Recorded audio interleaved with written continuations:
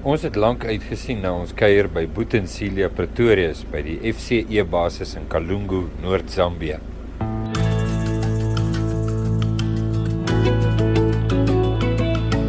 Alpha en Omega, die begin en die einde, die weg en die waarheid, die koning van my hart, wie is die seun van Die dag het uiteindelik aangebreek, maar nie sonder 'n bietjie teespoed nie. Die bykans 8 maande lange toer deur Afrika begin sy tol-eis op Livingstone. Ons koppelaar het begin moeilikheid gee. Maar ons chillies is klaar. Ons chillies is klaar, dis ons laaste vleisie. En ek maak 'n groen tikkie. Maar ons is by FCE, by Kings Highway. En ons het hier gekom met die Here se hulp, want ons clutch het gegaan.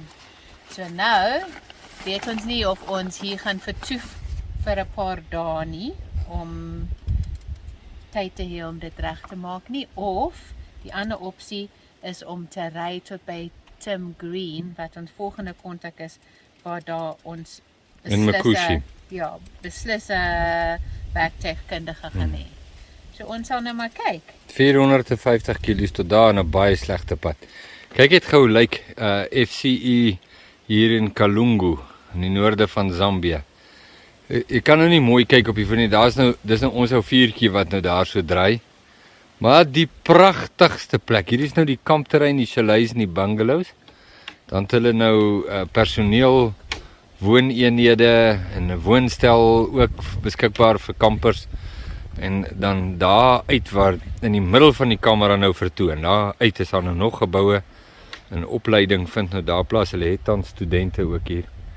Maar die pragtigste plekkie hier in die Zambiese bosveld. Ja, en daar is ons kombuisie. Daai plekkie kom ek gaan wys jou gou-gou. Dis regtig, dit is so oulik. So as jy beplan om ooit van hier af sê nou maar jy is nou in Noord-Zambië en jy wil nou hier deur beweeg, kom hier by Kings Highway aan.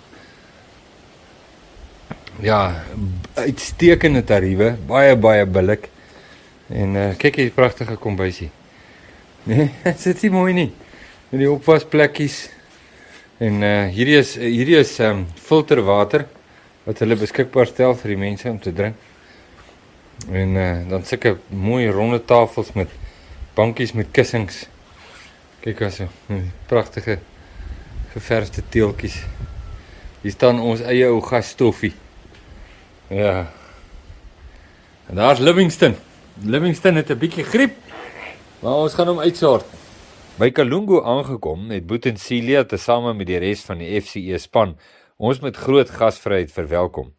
Ons het ook besoek afgelê by die ou sendingstasie op Mwenzu en die voorreg gehad om op die Stevenson pad te ry.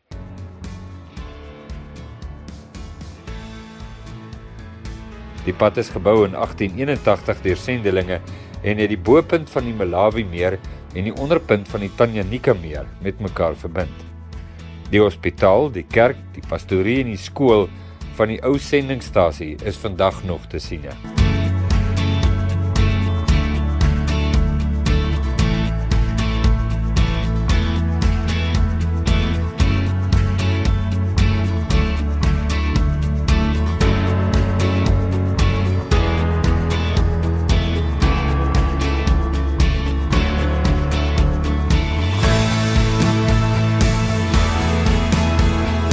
Ek en Pippa was baie bevoorreg om letterlik en figuurlik 'n broodjie te kon breek met die Suid-Afrikaners by FCE Kalungu.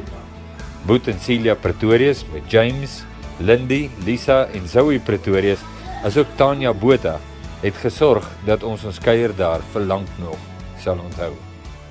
Ons ry nou net weg by die FCE basis in Kalungu, Zambië. En ons het verskriklik lekker gekuier met Boet en Celia, Tanya, James, Lindy, hulle kinders en die res van die FCE personeel. Ja, dis great mense daai. Great mense. Ja, dis wonderlike mense vir klomp redes. Maar dis regtig wonderlike mense. As jy jou ooit bevind in die noorde van Zambia, soek dit op, Kalungu, Kings Highway, Rest Camp. Lieflike fasiliteite, pragtig. Kyk hoe mooi is ons skade weer vanoggend. Arme Livingstone, limp. Ja, Wat is die plek se naam? Mpika. Eintlik Mkushi. Ja. Maar ons geslaap oor by Mpika. Livingstone het hooikoors. Maar ons doen goed. Toe het dit weer tyd geword om die 673 km suidwaarts na Mkushi aan te pak.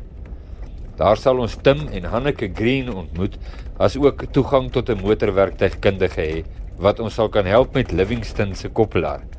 Maar, waarsku almal, die pad soontoe is taamlik sleg.